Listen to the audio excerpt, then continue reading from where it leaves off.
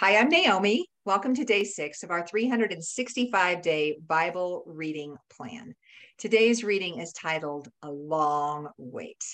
Today we'll be reading Genesis chapter 8, verses 1 through 22 together in the New Living Translation.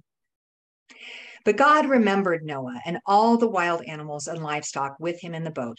He sent a wind to blow across the earth, and the floodwaters began to recede.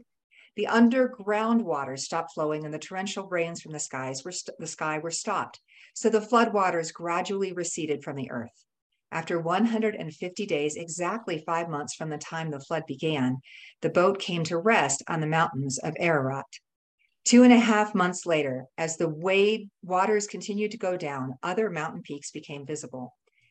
After another 40 days, Noah opened the window he had made in the boat, and he released a raven. The bird flew back and forth until the flood waters on the earth had dried up. He also released a dove to see if the water had receded and it could find dry ground. But the dove could find no place to land because the water still covered the ground.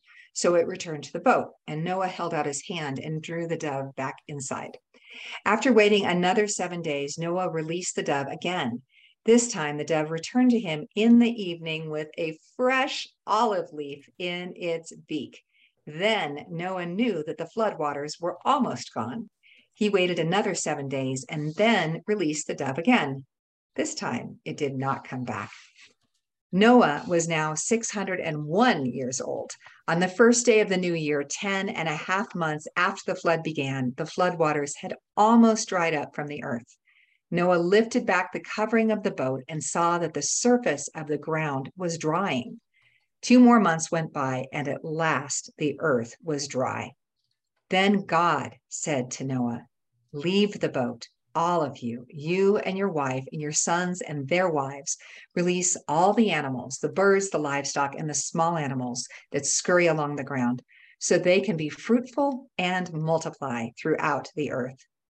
So Noah, his wife, and his sons and their wives left the boat, and all of the large and small animals and birds came out of the boat, pair by pair. Then Noah built an altar to the Lord, and there he sacrificed as burnt offerings the animals and birds that had been approved for that purpose. And the Lord was pleased with the aroma of the sacrifice and said to himself, "I will never again curse the ground because of the human race. Even though everything they think or imagine is bent toward evil from childhood, I will never again destroy all living things. As long as the earth remains, there will be planting and harvest, cold and heat, summer and winter, day and night." Thanks for joining us for today's reading.